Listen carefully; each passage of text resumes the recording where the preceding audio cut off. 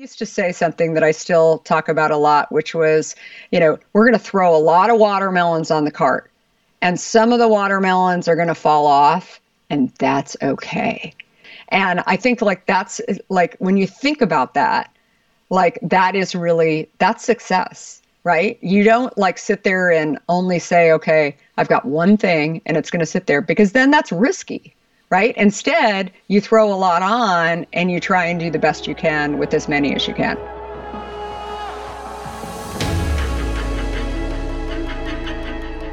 Hi, I'm Nick Ninton, and welcome to Now to Next, the podcast where I interview some of the top experts and professionals all across the globe to talk about what's happening now and what you can expect next. Thanks for tuning in to Now to Next. Make sure you like and subscribe and check out the next episodes.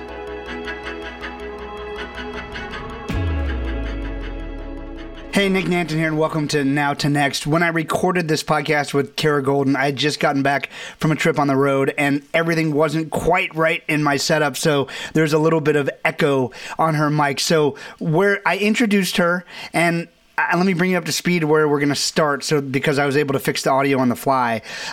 Kara is the youngest of 5 kids. She was living in Arizona in the Camelback area, attending Arizona State University for journalism, and she was unsure, like many of us, what to pursue after college. And so she was working as a waitress at a Mexican restaurant that still exists in the Scottsdale area today. And one day an older gentleman was sitting down at one of her tables, and they started talking about her studies and his profession. And he mentioned that he worked in product placement for Anheuser-Busch, the beer company. And she jokingly said, hey, do you think you can get me a job? And he said, I could possibly get you an interview in LA if you're willing to start from the bottom and work your way up. Once you know that, you'll be able to follow along from here. Sorry for the glitch, and I hope you enjoy the rest of the interview. Thanks. Take care. Anyway, when I was, planning on going out to LA for this job interview, which she definitely showed up to be able to get me in with the HR department at Anheuser-Busch, I thought, just to make it worth my while, do you know any other people who are in LA who are looking for entry-level people? And what I figured out is, people actually do want to help. And especially, when you're a little bit established, you see this young college kid, right? That you're just like, hey, can I guide you in some way? Can I be helpful? It's not really going to take him a lot of time. So he introduced me to a few people. And as I was telling the story along the way, I was in LA, and then one of the guys that I was interviewing with in LA said, you're going to need to go up to San Francisco. So this ended up to be this journey where it was LA, San Francisco, Chicago, Boston, New York over the next 30 days. And, I reached out to friends. I knew friends in all these cities, or didn't really know their parents. But I said, do you think, it was kind of awkward, but I said, do you think your parents might let me stay with them for a couple nights while I'm interviewing for a job? And I'd always have a little bit of money set aside that I'd buy a plant or a bottle of wine or something. I was polite about it. I was very conscious about, being a good guest, making my bed, after each one and thanking them and all this stuff. But yeah, I had over 90 interviews over the next 30 days just by telling people what I wanted, right? And what I was looking for, and that I was willing to start at the bottom. But I had no idea what I was going to learn in that journey. I didn't know what a consultant was. I'm interviewing at Bain and all these different jobs, right out of college. And I think people were just really intrigued. And also I found that actually going in through an executive is a very different course than actually applying for a job that you see posted. Somebody, sees that, or Nick calls up his friend in Chicago and says, hey, listen, I don't really know this woman, Kara, but she's a new grad. She's really nice. She's willing to work hard, and, would you mind seeing her? And you're actually solving a problem for them, right? They're looking for somebody that some kind of has a connection, but is also willing to, pay for her way out there. And so that's what I did, and ultimately landed in New York, where, was really my dream job. And it was definitely shooting high, but my dream job was to work at Fortune magazine. And that's another story I cover in my book, that, I had no idea whether or not it was going to work out, but I thought if nothing else, it'd be kind of fun just to go to New York, right? That's as far as I had gotten. And, I'm like a college student. I've got a free place to stay and, and why not? And those 30 days, talk about impact. And like those 30 days, I think back on it a lot. And, these poor, like entry-level people who have come to work at Hint or AOL with me over the years, like I've told that story that, if you really want something and you really want to go and like work somewhere and you're really curious about some place or you just like, why not go and just reach out to them?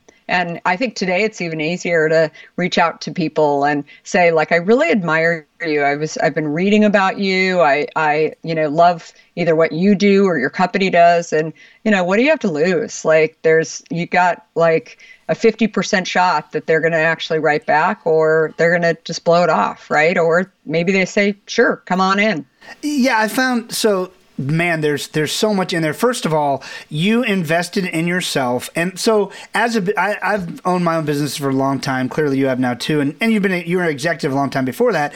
When you see someone who exhibits self-awareness, self-improvement, like you're like, this is like 2 out of 3, like you're about to find a unicorn, right? So by the fact of the matter that you, with your job with reaching out to the publisher of Fortune, like a well-written now email, back in the day probably a fax, but even a letter to someone who is of importance. We do find the higher someone climbs up the ladder, I think the more they live by sort of the Warren Buffett rules, where they read a lot, they sort of think a lot. You actually, most of the people working at the highest levels are not 9 to 9 busy bees every day. They're like looking for strategy and ways to improve. And so you can actually get their attention by writing them a well-articulated message that actually provides them some value. Also, I've done a thing quite a few times trying to get someone's attention. It's worked. My secret is I'll sometimes film a video and put it on an iPad, and I'll FedEx the iPad. Now, it does a couple different things, but at the very least, the person who gets it goes, Nick spent $500 to get my attention. Like, he invested in himself. The least I could probably do is give a response. And I've never not gotten a response from that strategy.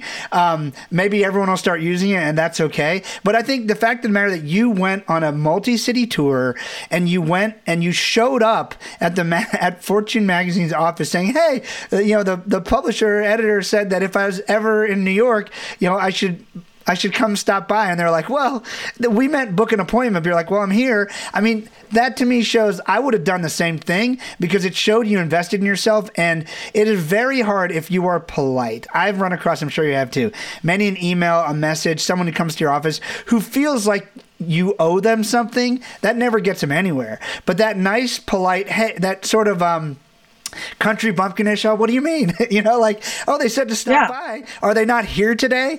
I've been in the music business for years, and I'd be on panels at music conferences like, there's this one, that if I could just meet the president of this record label, I'd just stop him right there and say, you can. They're like, what do you mean? I said, that person goes to the same office every day, 90% of the time. Like, if you really want it, like, go find a friend to stay with in New York City before the pandemic and wait outside their office every day from 7 a.m. till 10 a.m. and you are likely to bump into them. Now, don't be creepy, but like there's so many ways that if you just take a little initiative that you can find. Totally. And your story is that over and over and over. Your very, very, very, very first job, I believe, was in a toy store, and you took initiative to go and ask, hey, can I have that job? Similar things have happened for me, and one of the things that I think I would love to figure out how to articulate for people out of this interview, because it's a lot in your book. By the way, everyone go buy a copy, 10 copies, everyone for Christmas, Undaunted.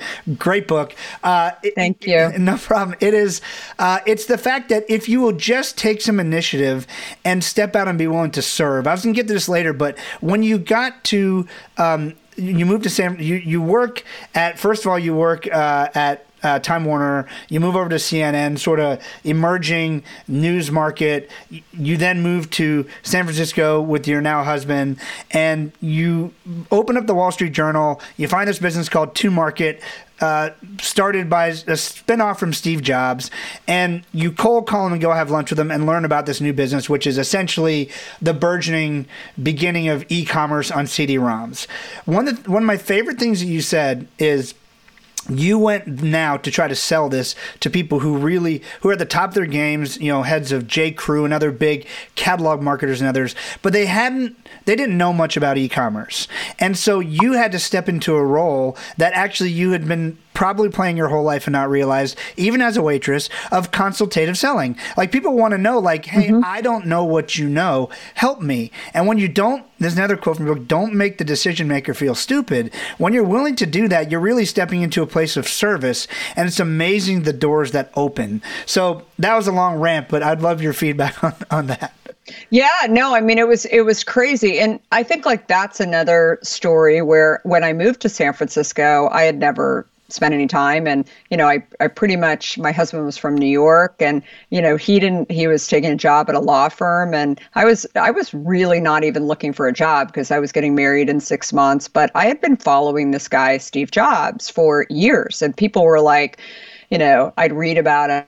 And I'm just like, he's just so cool. It's just ridiculous. Like, I had been, when I was in college, like I had, an iMac, and, I was just like, it's so beautiful. It has a pretty apple on it. It's like, there's just like, I just really followed just how, he made products like beautiful and easier. Right. And that's as far as I had gotten. So when I moved to Silicon Valley, or San Francisco, really, at the time, I had, read in the newspaper about this project, and it wasn't meeting with Steve Jobs. It was meeting, with these guys who had worked for Steve Jobs. But I just thought I was just intrigued. And again, I wasn't really looking for a job, but I saw it was in San Mateo, and I'd kind of seen like the signs for San Mateo just outside of SFO. And I thought, gosh, like that's not too far from San Francisco. I can get in my car and drive down there if he agrees. And I reach out to this guy, and who was the guy quoted in the article. And I said,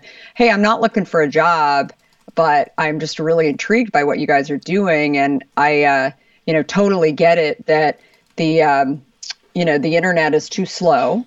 And so the graphics are, you put them on a disc, like it's kind of brilliant. And he's like, yeah, well, what do you do? Are you like in the technology? And I said, no. I just moved here from San Francisco, and, can I take you to coffee?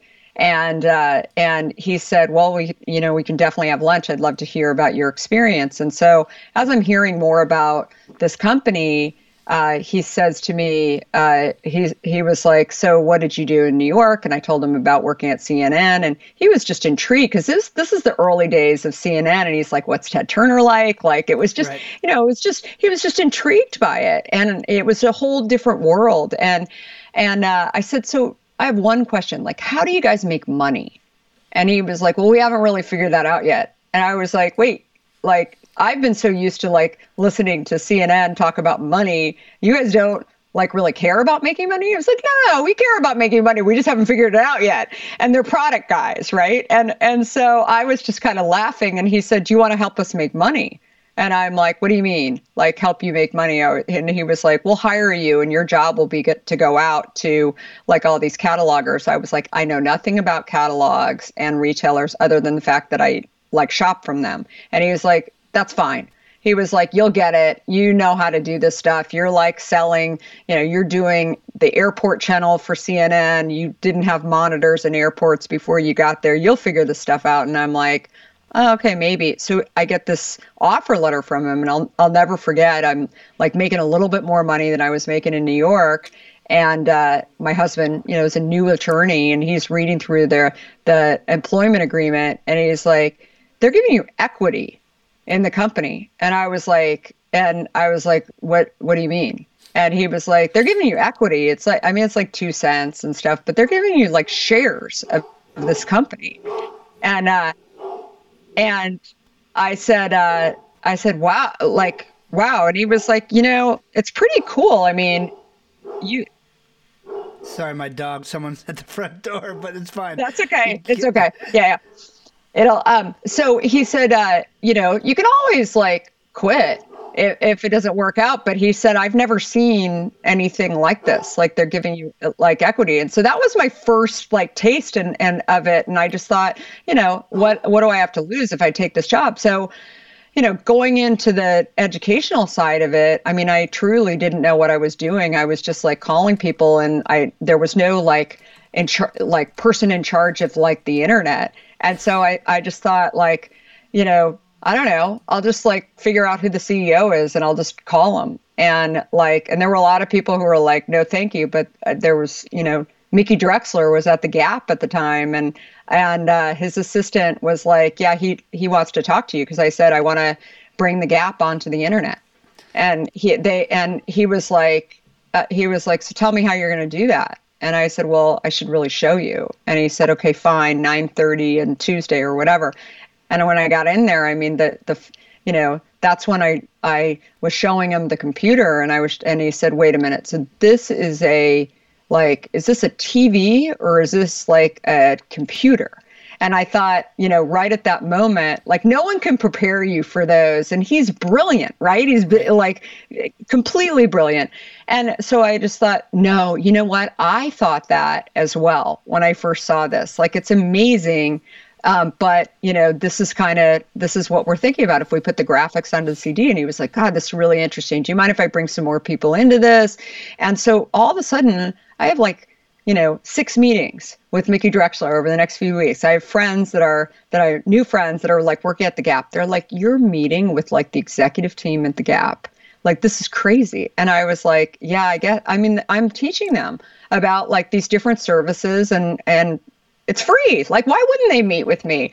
And so, it was a story of, as I put in the book, like, sometimes you get these opportunities where, you just kind of show up. You show up to sort of ultimately get the sale, but they're just, I learned as much from that about strategy and about, again, like I'm in front of like these decision makers, but I'm also just like so like blown away by the fact that I'm sitting there actually talking to them about the internet. And it took us a while, but ultimately we did end up getting the Gap and many other retailers. But yeah, I mean, I think that a lot of people say like, were you scared to like meet with them? And I'm like, maybe a little bit. Like I didn't know what he'd be like initially. And then I got in there, and I think it's the same thing that I always, tell people when they're meeting with CEOs, like the more that we're all the same people, right? Like it's just, it's like some of us, want to engage more than others, right? And some of us, I think that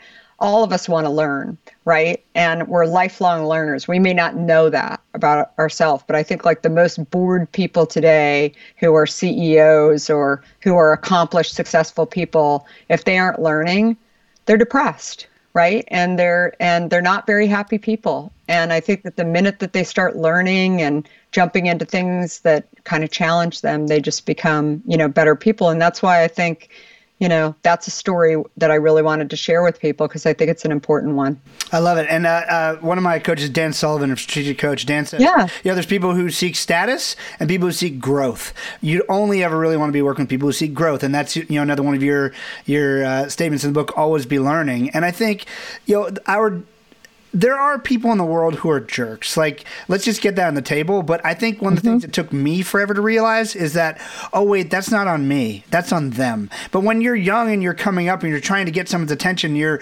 trying to be useful and helpful, like you were in that situation, you get nervous. Like the first time I interviewed Tony Robbins, I was nervous as all get out. When I walked into Virgin Galactic and Richard Branson's across me, I'm like, it's like, it's an adrenaline rush. It's scary. Yeah, you've seen these people and held them up on a, with Tony Robbins, I'd heard thousands of hours of his voice in my car speakers as a teenage tennis player. And, you're like, you build these people up to be, gods in a way, right? They clearly are not. They're human beings, but your brain has done this to you. And so it's totally normal to feel like a little bit nervous.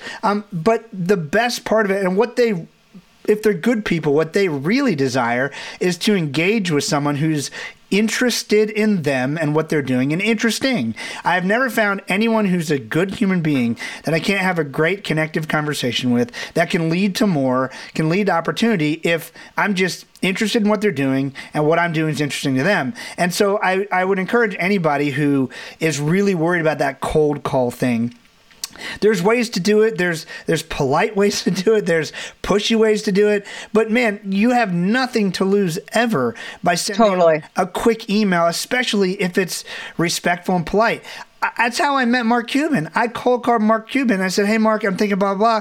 Mark and I have never done any business together, but I've interviewed him once, and I connected him and Dick Vitale, the famous basketball announcer. And in one email, Mark Cuban donated $500,000 to the V Foundation to stop children's cancer. But like, it was just connecting dots with reasonable people. So I guess what I'd really encourage everyone here to do is if there's someone who you think you can provide value in their life, they might be a jerk and you don't know it. And if they are, better for you, they're not in your life. But make the shot. Like, take the shot. What's the worst that's going to happen? I've rarely, if ever, been completely berated by somebody. And if I have been, it's really they're having a bad day. And again, you got to remember not to take a lot of this stuff personally, especially if you don't have a relationship. These people are just human beings. And people do have bad days sometimes. But yeah, I've found more often than not, people are, especially at the highest levels, people are really willing to help and serve those who are coming up and trying to provide value. I mean, you get to a certain point in your career where you realize that there's no way I got here on my own. Like, self-made is the worst term on earth. Like, we're all community made, right? And so I realized how lucky I was to have not only supportive parents, like not only I wasn't born in America, but came to America when I was 1, like super lucky and fortunate to be in a place that encourages growth and personal development. And so like, a lot of this stuff is luck. And so I was lucky to meet some people along the way who are like, you know what? Or, sometimes you sit on an airplane next to somebody and it changes everything. Totally. Right? And so take those shots. All right. So you have a storied career now looking back to me. You worked for Time Warner. You worked for CNN like in like the super crazy Wild West days, which I know had some ups and downs. You then go to Market, which gets bought by AOL, subsequently actually ends up back with Time Warner. But you realize that you want to do something a little bit different. You have 3 kids by now, and you're sort of taking a break from figuring out what you want to do. Your husband is working in the tech sector as well, brilliant guy. And so, but your health isn't great. You had 3 kids in a very short period of time. You're finding yourself having just all the effects of what I would say like overwork, overstress. You said you had acne breakouts, you're overweight. Tell us about that period of your time in your life and what your brain was going through to try to solve that. Yeah, so I had taken a few years off. AOL was acquired by Time Warner, and all my former companies, CNN, all came into one. I stayed on for to sort of be a part of the transition team. My husband actually was at Netscape, and he was also an acquisition. And so, I mean, it was pretty crazy that all my former companies and the company that my husband was working for were all coming into one. And so we both felt like, okay, let's just take a break. We were redoing a house in San Francisco. We had these 3 kids. I remember people saying to me, like, don't take too much time off. And I was like, what do you mean? And they're like, because you won't be marketable. And I was like, how long? Like, what is it? And they're like, I don't know. Like, and nobody could give me like an answer. I mean, how many times have people like said that to you? And like, if you've ever taken a break, I'm like, okay, is it 6 months? Yeah. Well, no, to some people that's too long. Other people are, it's like, yeah, that's like good, but don't do anything longer than that. So I was always like thinking about like what people said. And P.S., like, my opinion on this is like, you got to chart your own course, and you can always it doesn't matter. I know people have like taken 10 years off. They were saying, right? Don't become irrelevant is what they really were saying. Some people take time off and just forget about the rest of the world, which is fine. But like, if you're not always learning, you will become irrelevant. And I think that's what they're warning against, but they're saying it wrong. Yeah. Yeah, totally. But anyway, so this was, I was trying to figure out exactly what I wanted to do. I was continuing to interview with tech companies because I had come from tech. The thing that was like probably the showstopper for me in so many cases was everybody wanted me to go and build what I had built at AOL and like crush AOL. And I thought, wow, why would I want to do that? Like I worked my tail off to like build this incredible thing. Why would I want to like go and crush it? And so I wanted to do something different, but everybody said, yeah, I'm sure you could do that, but we really need this and in e-commerce. And I thought, I've already done that. Like, am I going to go do that again? Maybe. For me, again, I think it was this concept of learning, and that's when I had gained a bunch of weight over the course of a few years, and my I didn't even call it a health issue at the time so much. I really was looking at it kind of individually. Like I had acne, I had low energy, and I was fat. Like, and that's like as far as I had gotten. And I was like, and again, I like, my husband said, you look great, don't worry about it. Like, like everybody was nice to me about it, but I knew that I just didn't feel the same. And it wasn't like I wanted to like fix it. So I wasn't working. So I had plenty of time. I was being a mom to these young kids, but I thought I'm going to start working out. I know how to do that. I'm going to watch what I'm eating. I'm going to look at some different diet programs. And then suddenly, like I had gotten into this habit of reading labels in the food, but the drinks that I was drinking, like one day this diet soda, this Diet Coke in particular, was facing me. And I was like, God, there's like 30 ingredients in this Diet Coke. Like, I've put all these like rules on my food, but here I am like sitting here drinking this every single day. And I remember like telling my husband when he was changing the oil in my car, I was like, only use the certain type of oil because it's like, it makes my car go better. And I was thinking, it's sort of ironic. Like, I'm like, I know I care more about what I'm putting into my car than I do my own body. And I had this like aha moment. And then I'm like, there's probably nothing that bad in here because it's diet. And I thought, well, why, like, how do they define diet? Again, I wasn't working, so I had plenty of time to like think about the stuff that I had been kind of like fooled by these healthy perception products versus healthy reality, but I still wasn't sure. So that's when I put it to the side as a test. I said, I'm going to test this for 2 weeks and see what happens. And my husband's like, you've been drinking Diet Coke for a long time. Like that, you're just going to put it to the side. And I said, yeah, I can't drink like one. I need to just be like goodbye and not. So if you see me like buying it, like hide it from me. I don't want it.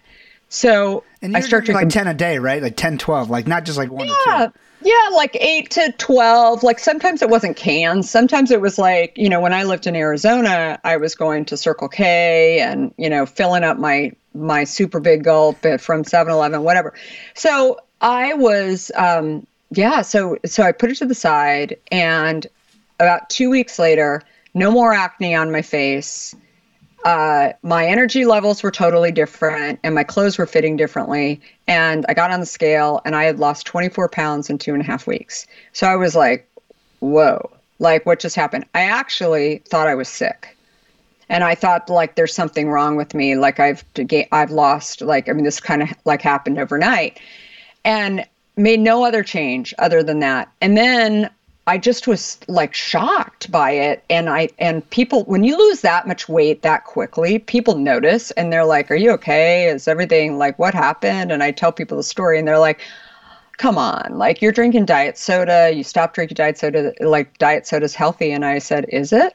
Like, I just didn't know. I wasn't a nutritionist, but I was like, why do you think it's healthy? And they're like, because like, celebrities drink it and they're all, really healthy. And I was like, really?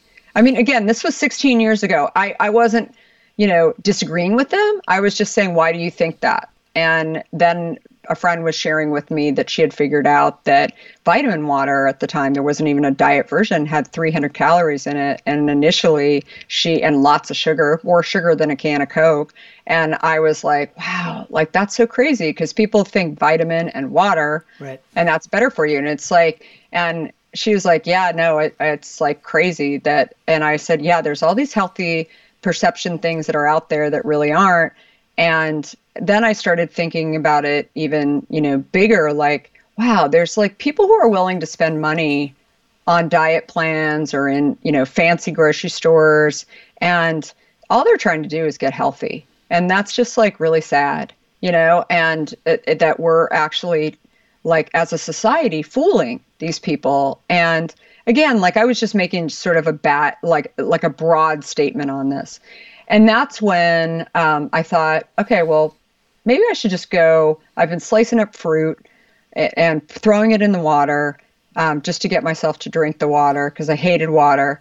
And I thought maybe I should just like, it'd be so great if there was a bottle that just had fruit in it. And I had no idea what I was talking about, but I went to my local Whole Foods because I thought if any place would have it, it would be that. And I show up there and asking the guy who's stocking the shelves, he's like, well, there's a carbonated version. I'm like, no, I don't have anything against carbonation, but you can't drink 8 glasses of water a day if it's carbonated. And he was like, that's true. I mean, maybe you can, but it's just a lot. You'll feel like you're going to blow up. And he's like, yeah, and it has a lot of sodium in it too. So if you're really like trying to drink water, it's probably, not the best bet. And I said, yeah, I want still with fruit. And he was like, we don't have anything like that. I'm like, come on. So I go to Safeway. I end up traveling to New York that next week. I look in New York, nothing's there. And so I was like, God, this is so fascinating. Maybe I should just launch it, see what happens. And so I went back to Whole Foods and I said to the guy stocking the shelves, I didn't even know there was like a national buying office for Whole Foods. I said, so what's it going to take to just get a product on the shelf? And he said, well, you have to have a label, you have to put it all together. And I'm like, okay, assuming I get all that done, what do I do? Just bring it into you? And he said, yeah, we have a local program at Whole Foods where, if it's locally produced, then, we try and get a little bit of product on the shelf and see how it works. And I said, okay. So I went back to my husband and I said, okay, I got this idea. I'm going to launch this product. This was a couple of weeks later, and I'm going to write a business plan, and or I've written part of a business plan, and I'm going to get it. I'm going to get it on the shelf at Whole Foods, and it's called Wawa, and and he's just listening to this whole thing. I've got 3 kids under the age of 4. He knows that I'm interviewing with all these tech companies, and he's like, really? So you're going to launch a beverage company. What do you know about beverages? And I was like, well, I wake up every day and I just think if more people would drink water, we wouldn't have issues with, weight. We wouldn't be talking about this new thing called type 2 diabetes. I was connecting all of these dots. And he's like, I think that the thing that I really like is that you're really excited about it because you're interviewing with all these tech companies and you just don't seem that psyched about it. And I was like, yeah, I don't know. And he's like, what's the name? And I said, it's called Wawa. And he was like, okay. The lawyer in him was like, there's this huge chain on the East Coast called Wawa.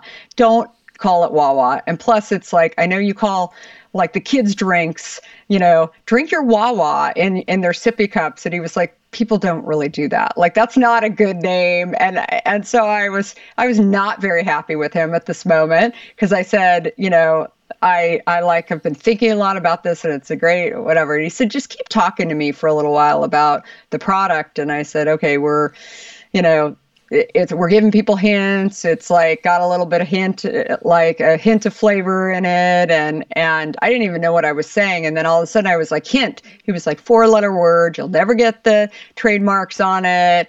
And I wasn't very happy with him at this moment because I just thought he's not liking anything that I'm talking to him about. So I decided there was no better time than to share with him that I was pregnant with our 4th child. And so he was standing in the living room going, wait, seriously?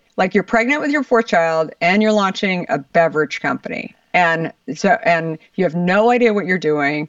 And I said, yep. And I just took $50,000 out of our bank account. And I just didn't want you to think I was going on some boondoggle with my girlfriends to the Bahamas or something. I've got to buy caps and bottles and I've got this factory in Chicago. And he's like, whoa, wait, what? And I said, yeah. And he's like, wait, you're pregnant? And it was the whole thing. And he walked out of the room. I didn't know if he was coming back. I was just wait, where'd he go? And then he came back and he said, I'm not very happy about this, but let me come with you because maybe I think he thought he could talk some sense into me, like on the plane ride to Chicago, as well as like while we saw the bottles rolling off. And instead, what he saw was he was like, this is so interesting. He's the son of a doctor. And he had always heard how frustrated his dad was by, trying to give people suggestions on how to get healthier he's a gastroenterologist. And he said, you're actually telling people, just go drink this and it tastes really good and it has fruit in it and it'll help you drink water. And he said, you're actually telling people to just go do this for $2 or less a bottle. You're not telling them to go get a prescription or go on some diet plan. You're just saying, just go drink this. And they do. And then all of a sudden, like changes happen.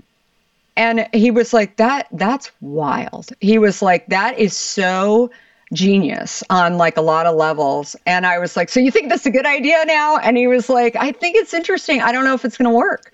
Like, I don't know how you're going to do it, but and that's when, he was like, let me, he was in between jobs and he said, let me help you. He didn't have any operations experience, but he's, as an intellectual property lawyer, he was like, it's just interesting, like what you're doing. And I think it's a lot of fun. And I think for him too, he wouldn't have said this back then either, but he was just really, he was a Silicon Valley lawyer, one of the first ones at Netscape. And I mean, he was not learning as much as he wanted to learn either. He was involved in lots of business deals and he learned a little bit there, but he felt like, once he saw this world that existed and how everything from how do we get a bigger shelf life, a longer shelf life, how do we get it on the shelf at Whole Foods, he just thought it was interesting. And the other thing that he talks about a lot is that, he had never really worked around somebody who was a brander and a marketer and sort of like a product developer and innovation. And he's married to one, but he had never worked with me. And so he was just like, I just think it's really interesting how you're talking about this, like, and thinking about this. And I think it's really cool. And so that's when, we launched the product actually on the morning of me having a planned C-section. And another story I share in the book that is, one where I didn't know whether or not that was going to happen. It wasn't planned, but that day walked into Whole Foods and the gentleman who was the same guy that I had been talking to for a few months saw how pregnant I was. And the first thing out of his mouth was, are you like, wow, you're super pregnant. Are you going to have a baby in the store right now? And I said, gosh, I hope not. Like, and my husband was just like, did he really just say that? And, he's thinking, he's like, I'll let her handle this. I'm not even going into this conversation. And then I said, yeah, I'm having a baby at 2:00 this afternoon. And he said, how do you know you're having a baby at 2? And I said, I'm having a planned C-section. And he said, so what's the difference between that and an unplanned C-section? And I said, it's called an emergency C-section. And he said, so what's the difference between an emergency C-section and planned C-section? This guy is stocking the shelves at Whole Foods. And another opportunity to educate. And I said, well, I'm your girl. I've had both an emergency C-section and a planned C-section. So I can share it all with you if you would like. and he's like, yeah, actually I would. And so next 15 minutes, I shared with him. My husband, meanwhile, left. He was like, oh my God, like she's having a baby in a couple of hours and she's telling this guy, about the planned C-section. And then he comes back and didn't know what to expect. And the guy was like, thank you so much for explaining that to me. I've actually, I never had any sisters. I've always been curious, how people know they're having a baby. And I was like, awesome. Well, can you put my product on the shelf now? And he said, I'll try. There's no guarantees. And so at this point, my husband was pulling me out of the store saying, stop selling, no more. We'll leave him the cases. If it happens, it happens. And then we went and delivered my son, Justin. And the next morning they called me in the hospital, the guy did. And he said, the cases are gone. And I said, who took them? I still didn't, I had only focused on getting it on the shelf. I hadn't focused on actually selling the product, what would happen then. And so, that was there's so many stories in there, but I think it's, at that point I thought, oh my gosh, like how exciting. Somebody actually wants my product and they're buying it, and maybe I'm right. And maybe this will be, this giant company, but I hadn't even gotten to the point of thinking like, oh, let's go take on Coke, or let's go take on these other companies. I was just like excited that I had actually sold a case off the shelf at Whole Foods. That's amazing. And all these stories and more are in the new book, Undaunted. Amazing book. Make sure you buy it. We've got about 5 minutes left, so there's a ton of amazing stories in there. But I want to ask you a couple of sort of mindset questions. You learned a phrase that you repeat, don't be afraid to build the plane while you're flying it. I think there's a lot of people here watching. Your company now, if I'm accurate, is probably bigger, $150 million a year company. It's a very large company, very successful.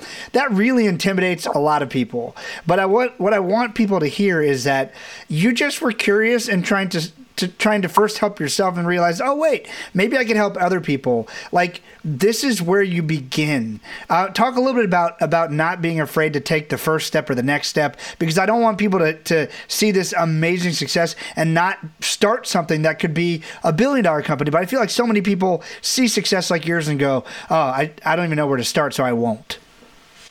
Yeah, no, it's totally true. I mean, I think, look, we always, as I share with food and beverage entrepreneurs, like we were always very careful with our product in terms. I mean, obviously, we didn't want people to get sick off of our product or die and so we were constantly testing the product to make sure that it was safe. But I believe that one thing that I learned in the tech industry that I think is so different than any other industry, and certainly different from consumer products, food, in particular, but also banking and so many other industries, is like the concept of launching something in tech is you get it out the door because it's pretty good.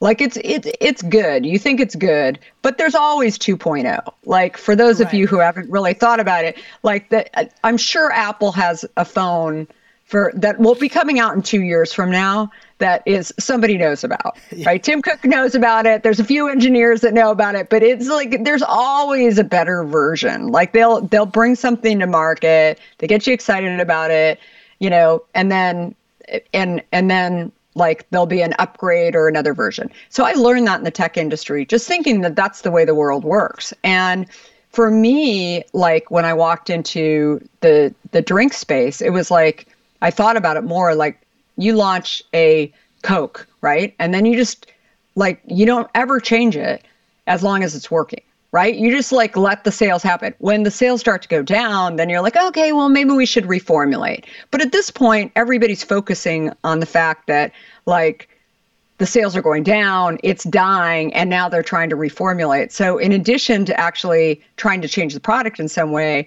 you've also got a PR nightmare, right? That you're trying to deal with too. Instead, the tech industry is brilliant. They just keep launching these new things all along the way. And like I had no idea that mindset that I was bringing into Hint was really, new and different and innovative. And so when we launched Hint, we were like, let's just get it on the shelf because I want to go have a baby, right? Like I want to like just see how far it'll go. And that first day that we launched, I mean, we were hearing back from customers that they thought it was great. They were, we have an email on our bottle from day one where consumers were like, where have you been? I've been looking for an unsweetened flavored water. Like, it was still new to people, but they were definitely letting us know that it was great. But there were things like the lighting in the store at Whole Foods. Like I never thought about that. I never focused on who we would be sitting next to on the shelf. Like if there was a super colorful bottle, it would totally like, you couldn't even see my product.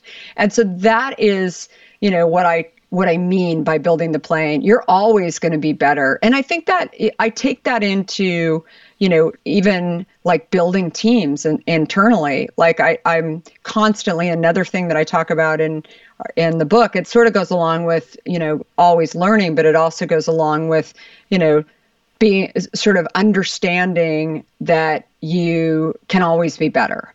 Right? Like this mindset of constantly like, being better is something that some people really grapple with. Like, especially they think like, oh, I'm a great manager, I'm great. And I always challenge them by saying like, but we could always be better.